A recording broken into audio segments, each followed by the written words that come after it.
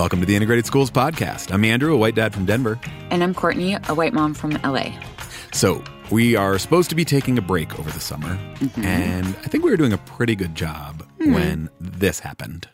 You know, there was a little girl in California who was part of the second class to integrate her public schools, and she was bused to school every day. And that little girl was me.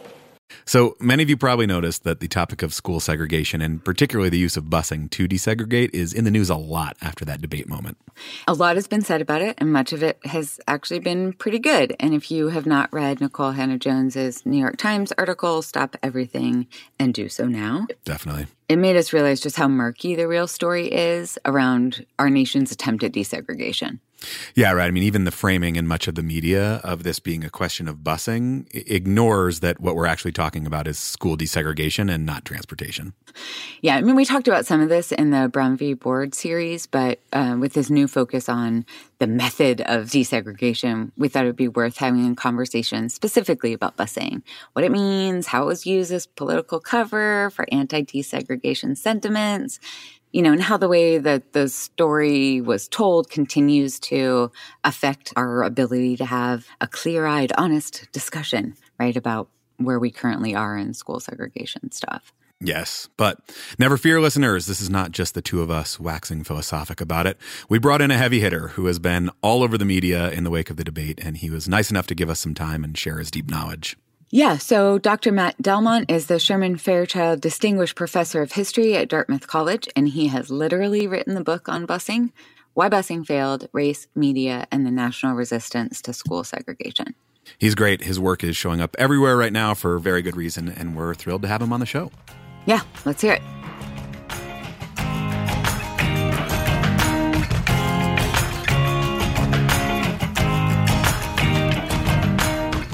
Dr. Delmont, thank you for joining us. Thanks for having me.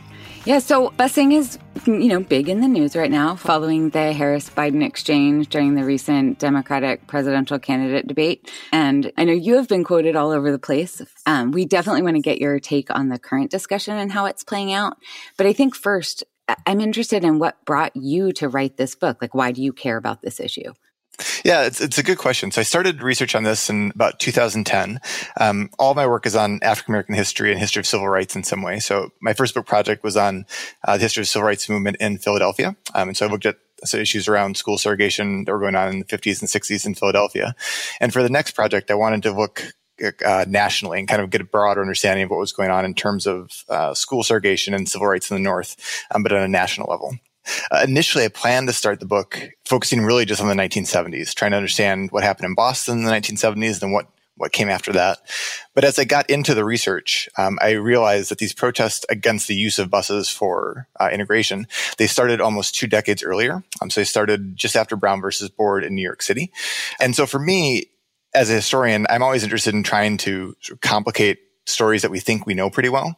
So almost everyone's heard about the sort of busing in Boston, and almost everyone has sort of negative associations with it. And so for me, what motivated me with the book was, what can I find and reveal that's going to kind of open people's eyes and get them to see what seems like a familiar topic, get them to see that in new ways. So the history a little bit, like, let me see if I have this right. 1954, Supreme Court says we can't have separate schools. Like a decade later, the Civil Rights Act says, no, seriously, we can't have separate schools. And then we invent school buses to rip white families away from their neighborhood schools. Is that basically how things went down? That's basically it. No one had ever ridden a school bus before some meddlesome judges got involved to transport some white kids, some helpless white children across the British lines into scary minority schools. I feel like that's the way we talk about it now. But in fact, there were school buses before the Supreme Court got involved, weren't there? Absolutely. And I think that's one of the things I've been trying to tell everyone I talk to in these last couple of weeks, that the reason I use busing in quotation marks throughout the book is that school buses had long been used in the United States to transport students. So starting in the 1920s, school buses, it's what allows America to develop a modern school system, to move from these kind of one-room rural schoolhouses to multi-grade elementaries and comprehensive high schools. All of that use of school busing is entirely uncontroversial among white families. And in fact, in many cases, the school buses are used to maintain segregation. Right. So Linda Brown, who is the plaintiff in the Brown versus Board case, she's bused past a closer school, which is a white school, to a further away African-American school.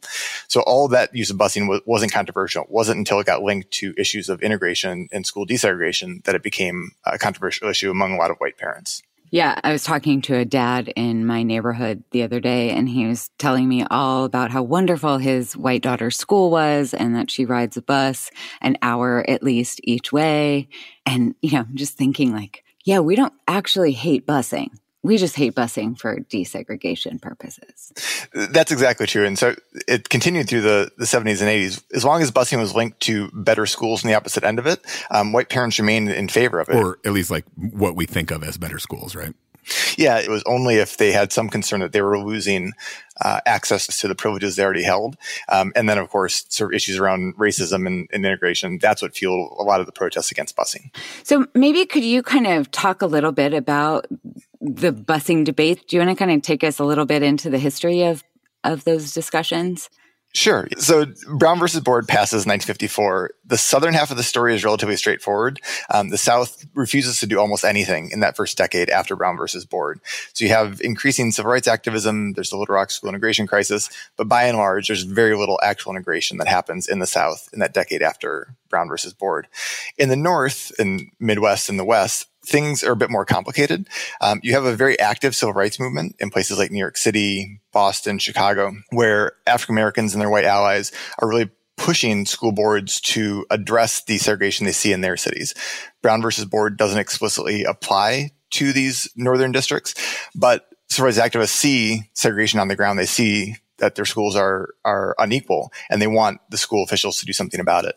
So while you have civil rights activists pushing, at the same time, you also have a lot of white parents who are pushing back against these sort of very modest efforts that school boards are starting to make to address segregation.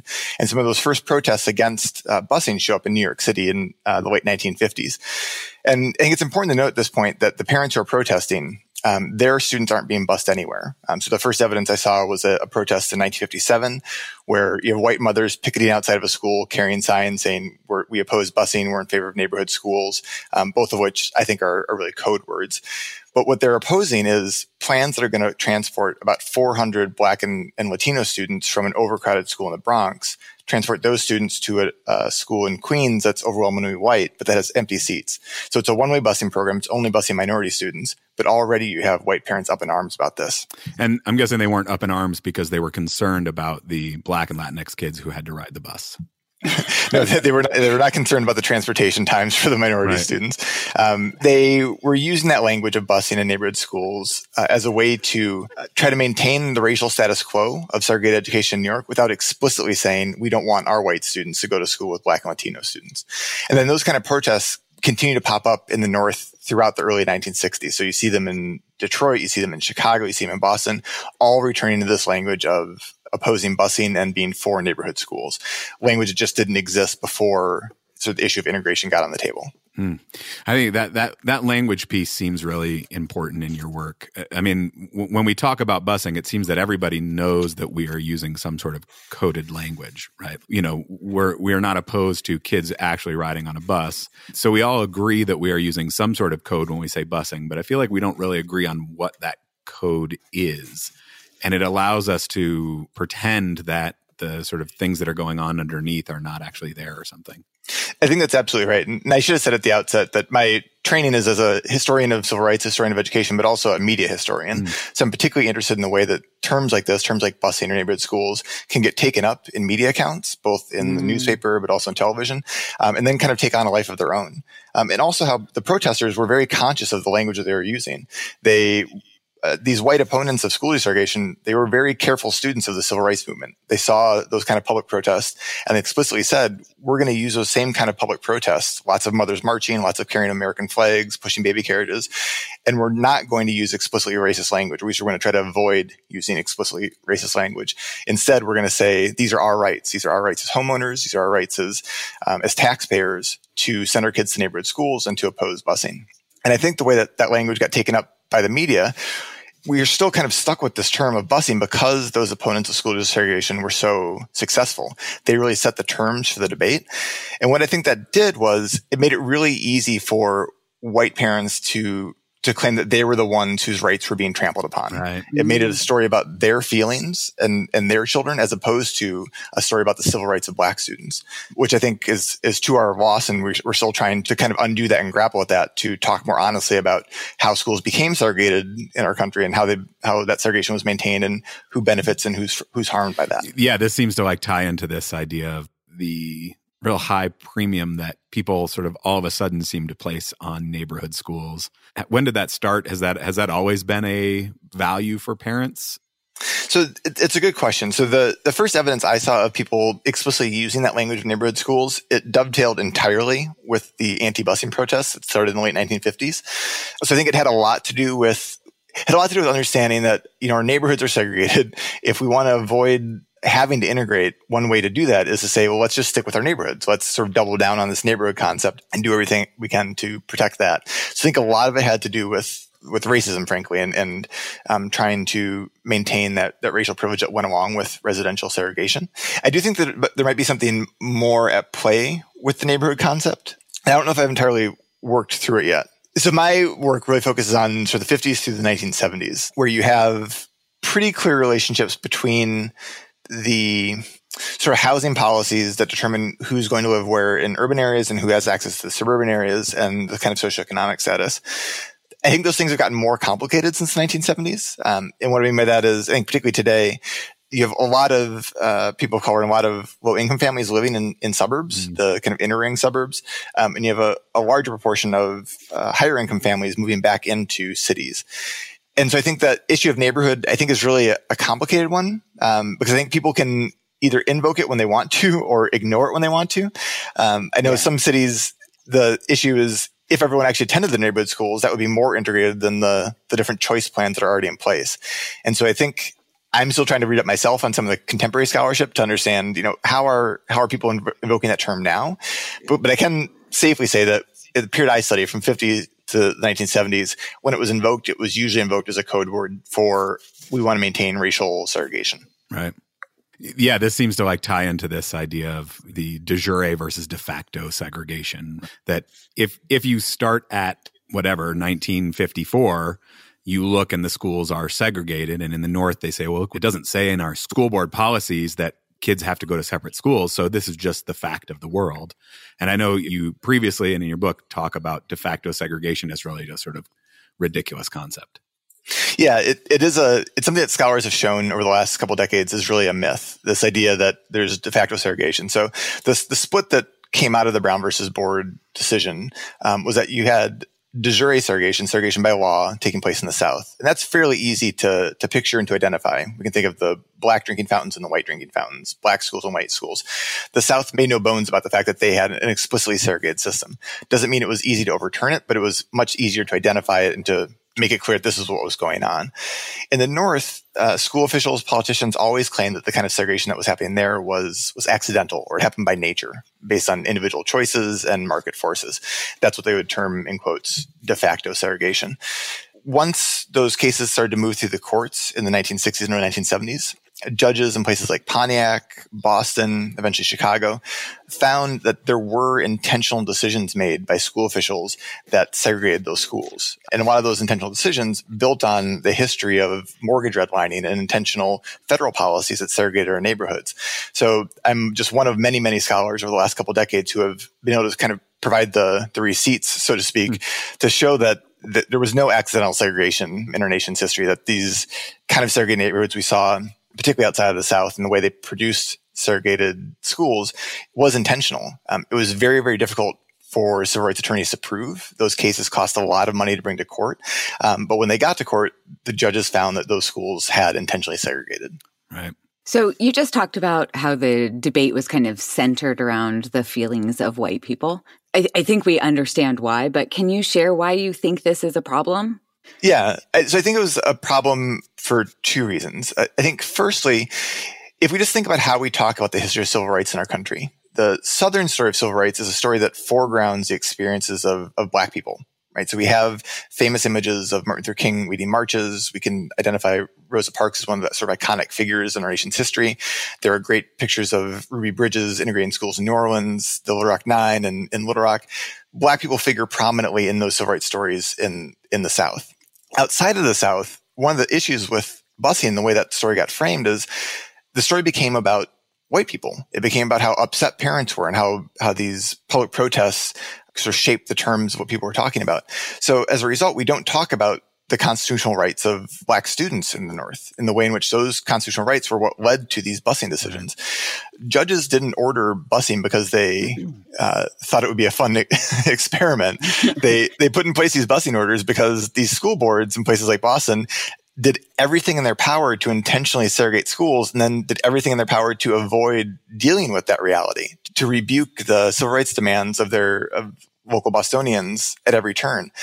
And so I think one of the issues with focusing on the feelings of white people is that it entirely obscures the civil rights of Black students and Black parents in this northern cities. I think the other reason it's a problem is that it deprives us of a language to be able to talk honestly about race in our nation's history, because it focuses so much on white innocence. If we can't understand the way that schools in all parts of the country were intentionally segregated and the way those benefited primarily white and upper middle class families and the way they harmed students of color and lower income families, then it's almost impossible to come up with meaningful responses or meaningful policy changes today. And so I think it matters a great deal how we narrate those stories of our past if we want to create a more just future and reckon honestly with our nation's history. Yeah. Yeah. I think that's huge. And that to me seems like part of the problem of referring to it as just busing. And I'm also thinking like, what are these ugly stories? We know people hurled Coke bottles at, Melba Beals, but, are there particular stories around busing that really illustrate that this was in fact actually race? Yeah, so while the language focused on busing, there were many cases in which sort of the racism became more prominent. One of the first ones that comes to mind is in Pontiac, Michigan. Pontiac was one of the first northern districts to be placed under court order and be required to bus.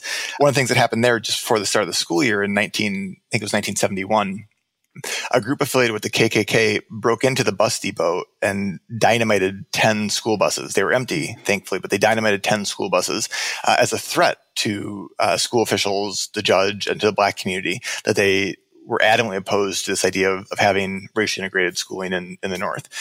That's the kind of story that we don't usually think about. We certainly don't think about with regards to the North or a place like Michigan in the 1970s. But it was this kind of undercurrent of, on the surface level, parents are going to use this language of busing that seems race neutral and doesn't seem to be explicitly racist. But then there was always that kind of undercurrent of, if push comes to shove, racial violence will be put into play. We saw it show up in Boston. We saw it show up in Louisville. And so I think that those kind of two sides of that same coin, on one side, white racial innocence, but on the other side, the willingness of too many whites to resort to violence to maintain their privileges. It posed a real challenge to Black parents who had to think about sending their students into some of these racially integrated schools. That was a real fear, that will my child be safe going into a white neighborhood to go to school? Right. So what kinds of advocacy work were Black parents and Black civil rights organizations doing around this? And then a follow-up to this is, were there any Latinx or Asian American or other groups vocal in this debate? We think about it often as a Black and white issue, but was it?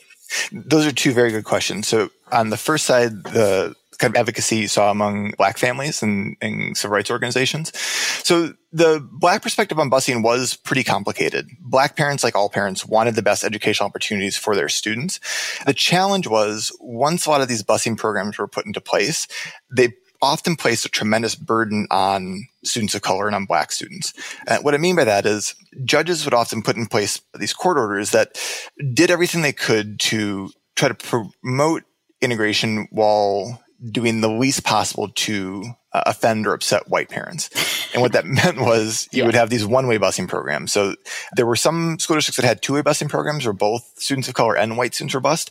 Those were relatively rare. What you saw more commonly were one-way busing programs where you would have students of color bused out of their neighborhoods into white neighborhoods. That was controversial and upsetting for a lot of Black parents for a few reasons. One, it meant that they would be going into strange neighborhoods and they would be worried about whether the teachers and parents at the receiving school would be openly hostile to their students. It also meant that in many cases, the schools in Black neighborhoods were closed and led to job losses for Black teachers and Black administrators. Yeah. And in some cases, the schools, they might stay open, but the names would be changed. So it might go from being the Booker T. Washington School to Central High School, which was sort of a loss of community identity and community pride around the school. All of which is to say that Black parents wanted the best education opportunities for their students, but they also wanted these busing orders to, if they're going to be put in place equitably, and to respond to the real concerns that they raised. So, one of the things I've seen come up in the last week or so is people citing some poll data from, I think, 1973 that suggests that only 9% of Black parents supported busing. What I don't think comes out clearly there is what other options they wanted to advocate for. Right. So Black families and civil rights activists were interested in integrated housing. That was almost entirely off the table in most places. They were interested in more funding for those schools. That happened in some places, but didn't happen nationally and didn't happen on a consistent basis. And so the kind of ambivalence that some Black parents felt about busing was that when it was actually put in place and how it kind of played out on the ground, it didn't always foreground their needs and their interests. So in terms of advocacy, it was just consistently trying to make the case that if we want the best education opportunities for Black students, it's not just resources, but it's having administrators and teachers who legitimately care about the students and their learning outcomes. That it's not just getting them into the school so they can sit next to a white kid, but it's having teachers, parents, and principals there who are going to value these kids and not suspend them when they arrive. Right. To the second part of the question, it was absolutely a multiracial story. And so based on the demographics of the country, you saw a lot more organizing among Latinos and Asians in places like California, Texas, and New York. And the story, again, is complicated there. So without overgeneralizing, a primary issue for Latinx families and Asian American families was bilingual education as opposed to desegregation. And so that's where you saw what might have been civil rights alliances among people of color sometimes break down. Mm-hmm. Because whereas African Americans are particularly interested in desegregation, for a lot of Latinx families, they actually preferred to have a larger concentration of Latinx students in a school so that they could have bilingual education and funding for bilingual education. Mm-hmm. And so that was a real roadblock in places like California and Texas. It got very complicated because then, depending on which side of the kind of political aisle you were on, people would kind of pick and choose which minority groups they wanted to sort of elevate their voices and try to sort of pit against each other. Mm. But understand that the kind of complicated multiracial dynamics of it just makes an even more kind of complex and nuanced story. Yeah. I feel like the overwhelming story is white resistance to desegregation. But were there white and privileged groups who were sort of coming out in support of busing and desegregation, places where it was not so vehemently protested, where people sort of accepted it and embraced it? Yes, there are many. And that's one of the things I think falls out of the way in which we talk about school desegregation. So one of the reasons I titled my book, Why Busing Failed, was there was such just a steady drumbeat of this policy failed, it can never work, it was a failed experiment, let's never try it again, that I want to try to address that head on. So I ended up focusing mostly on the resistance to busing. But what I try to open up in the conclusion is recognizing that where these policies were actually put into place, they tend to work. So I can highlight just a few places where you saw white parents being more active in trying to support these movements and trying to make them work. So in the 1960s, Evanston, Illinois is one of the first to have a voluntary school integration program, which kind of makes sense because it's very close to Northwestern University. But you have a multiracial group of parents there who organize and try to really do the grassroots organizing it takes to put a plan in place and then to see it through and make it work. I thought it was interesting that Kamala Harris mentioned Berkeley. Berkeley's another example of a success story. So they did put in place a voluntary program after some more pro-integration folks were elected to the school board. It was not without controversy. A number of white parents organized in resistance to it, but the larger proportion of white families and then families of color as well organized for it. And so that's another place where you saw white parents doing their share to lobby for it. But and I think the final kind of set of success stories I would say is really in the South, once these court orders were put in place and it became clear that they had to desegregate, you have a period of success from the mid-1970s through, I would say, the late 1980s when courts and politicians start to walk away from enforcing the court orders. So in places like Louisville, Charlotte, Raleigh, citizens, not just liberals, but people across different party lines, see it as their sort of civic duty to make sure that these policies work.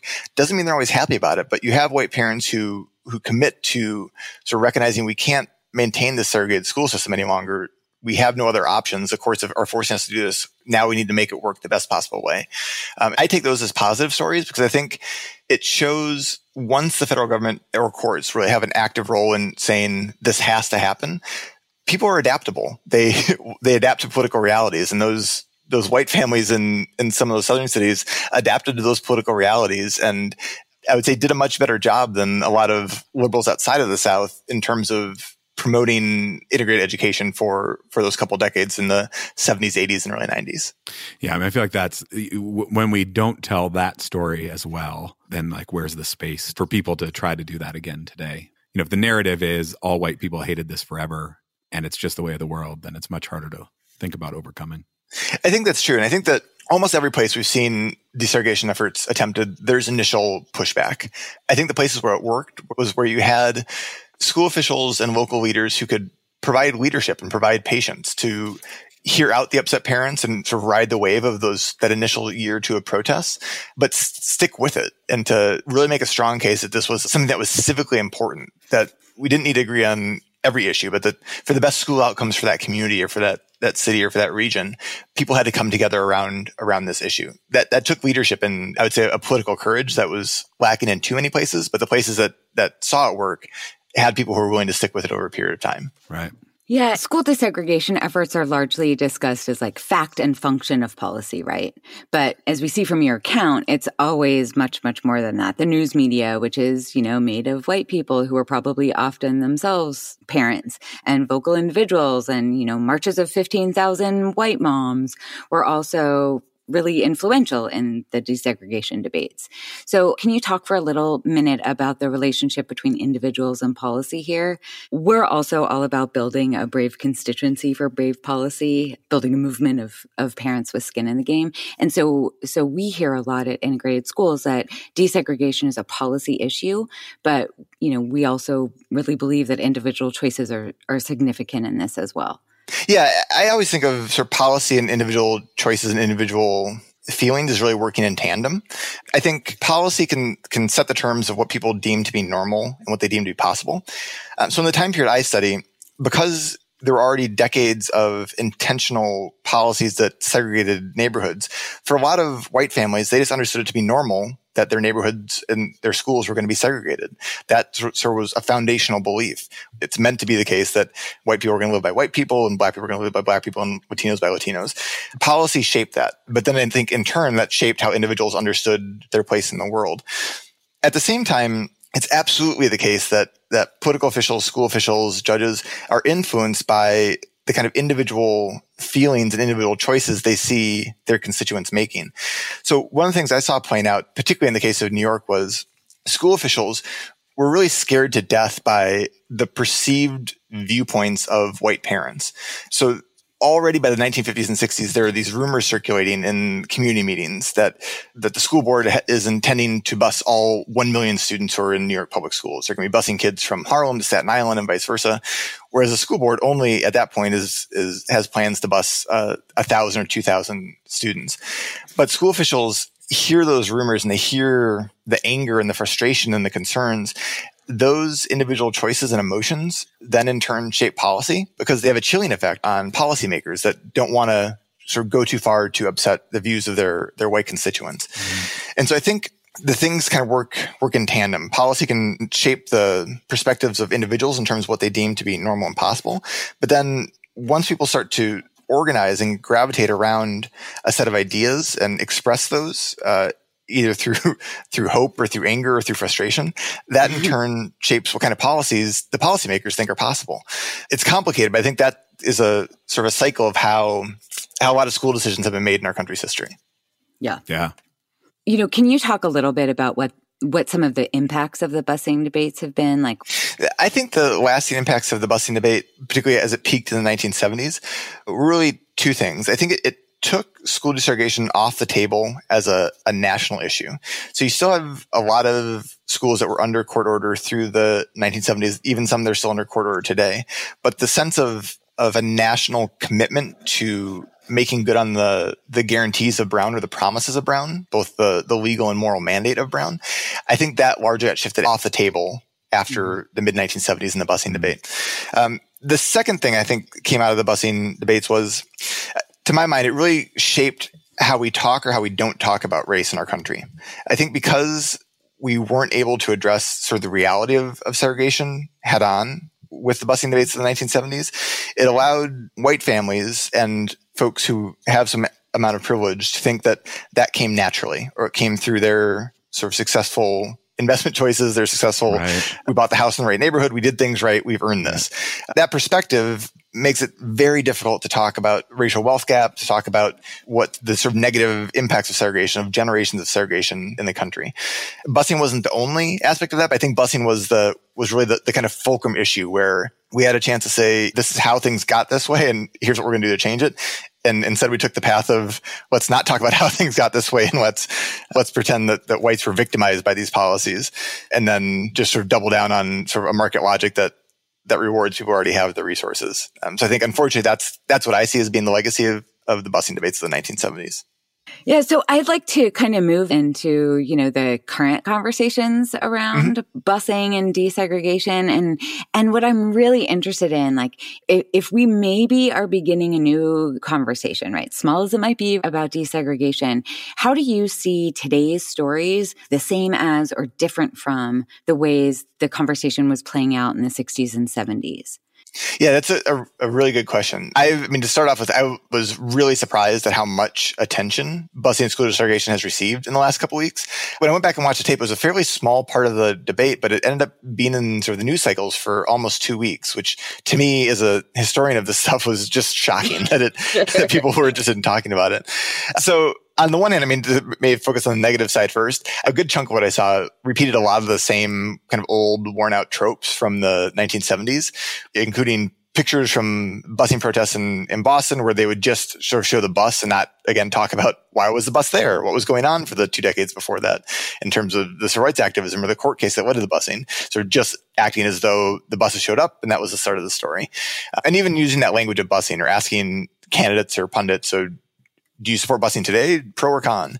Right. I thought that kind of coverage was pretty limiting because it doesn't reflect the differences in terms of the political and legal dynamics today, what is or is not possible after the sort of Supreme Court's parents involved decision with Seattle, but also the difference in terms of racial and socioeconomic demographics, that the kind of integration plans that are going on today, they look different than a lot of what we saw in the 1970s. And I think having some more contemporary information. But more positively, I was impressed by how many media outlets did more nuanced coverage of the issue. It helped that they reached out to a lot of experts on the topic and were able to sort of include their scholarly perspectives.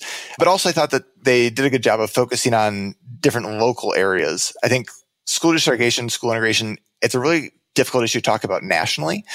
Obviously, the federal government has a role to play, but to understand sort of what is working now or what's being tried now, you have to really zero in on specific locations.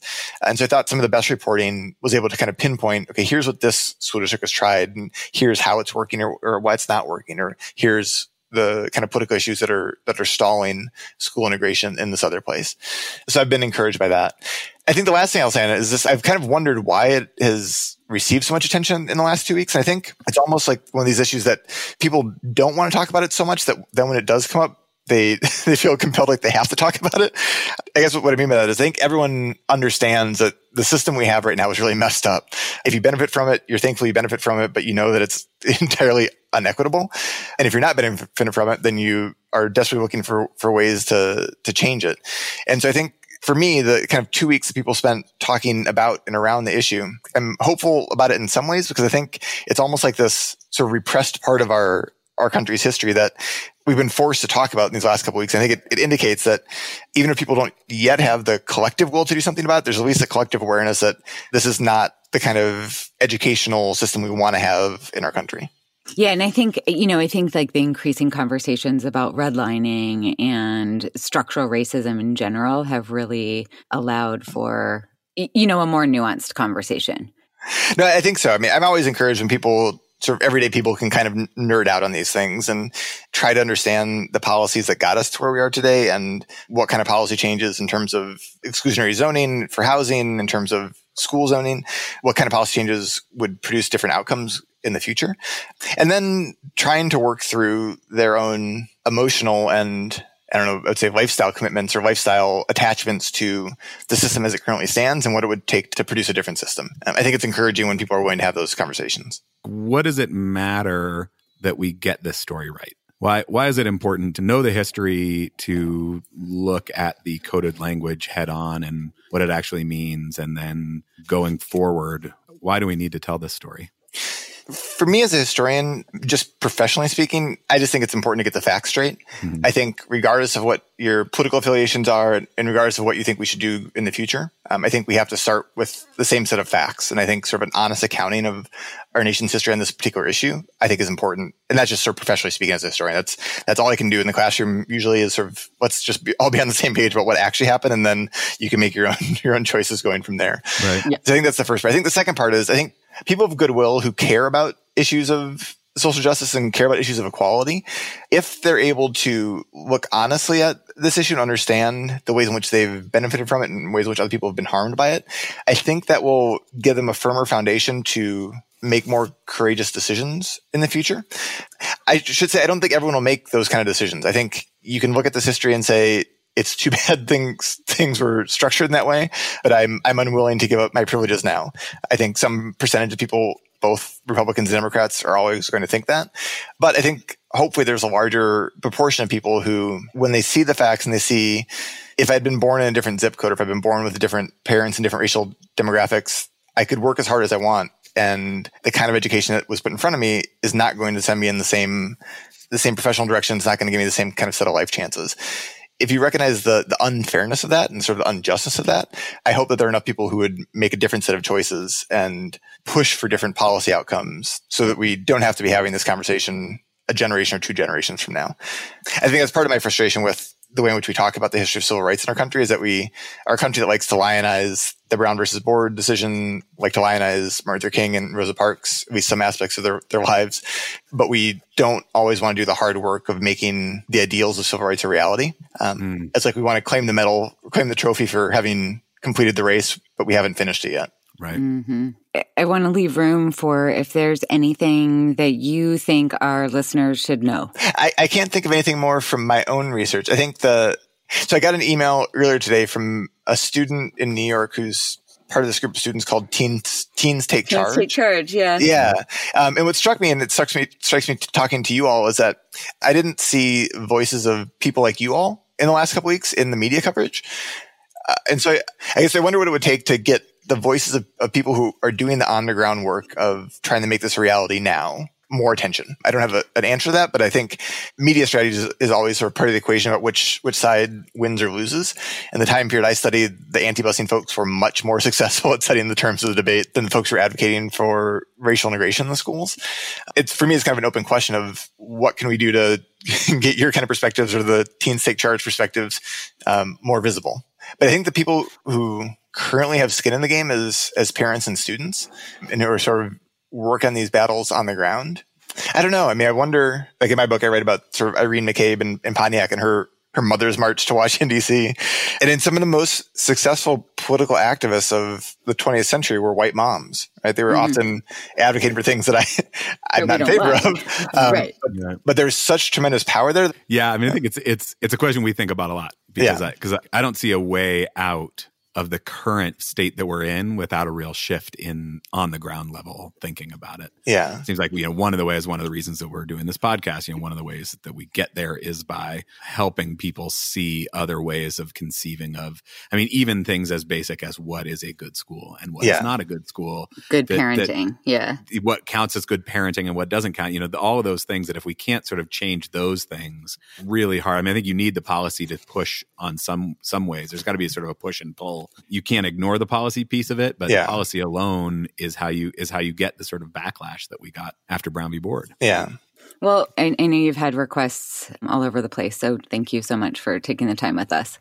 Well, it's great to learn about the work that you all are doing. It's a fascinating. I spend so much of my time looking historically that I don't really know a lot about what's going on today. Right. So it's good to have a chance to talk to you all and know more about what you are up to.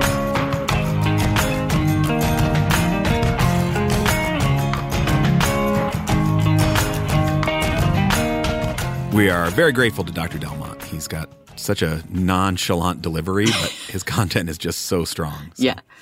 Yeah. Definitely feels like this could have been part of the Brown v. Board series, right? Because he really sets out to complicate the stories that we tell about our desegregation efforts, right? Like that somehow this was actually about busing and transportation and not about desegregation. Right. And like that the neighborhood schools was always a value apart from the ways that it allowed segregation.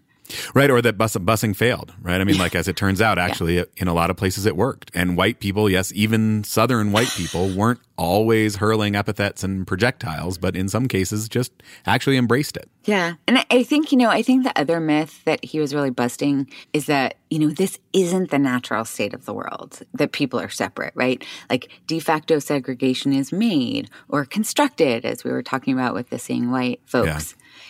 Listening to Dr. Delmont, I just couldn't stop thinking about the interview we had with Dr. Elizabeth McRae. Yeah, totally. Mothers of Massive Resistance. Right? Yeah. It was a lot of these same things that the work of segregation took a lot of effort. It needed, as she says, constant gardening, right? And I mean, Dr. Delmont, right near the end there, right, it said something like some of the most successful political activists of the 20th century were white moms. Yeah. What if we actually had like white moms, plus Andrew? Thank you. I mean, white parents, white caregivers working towards something else. Let's get to it, right? Because we need to frame the debate. Yes. We've got to frame the debate through like real facts, actual clear-eyed look at history, a decentering of white feelings about that in order to focus on true equity. And I think one of the things we can all do is like comment the hell out of this everywhere we can, right? Like we have power in this metaphorical playground on the Twitter, on the Facebook, in the grocery store lines, at birthday parties. This is daily work, this gardening, right? And we can all do it. Yeah, can't be silent.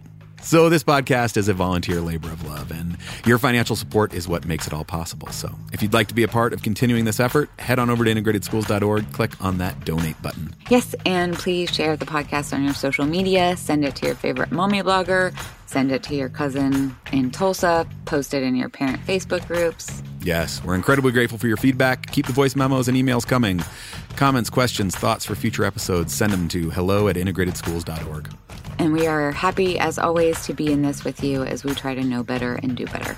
See you next week when we talk to Dr. Michelle Adams about the Milliken v. Bradley anniversary. So much for our break.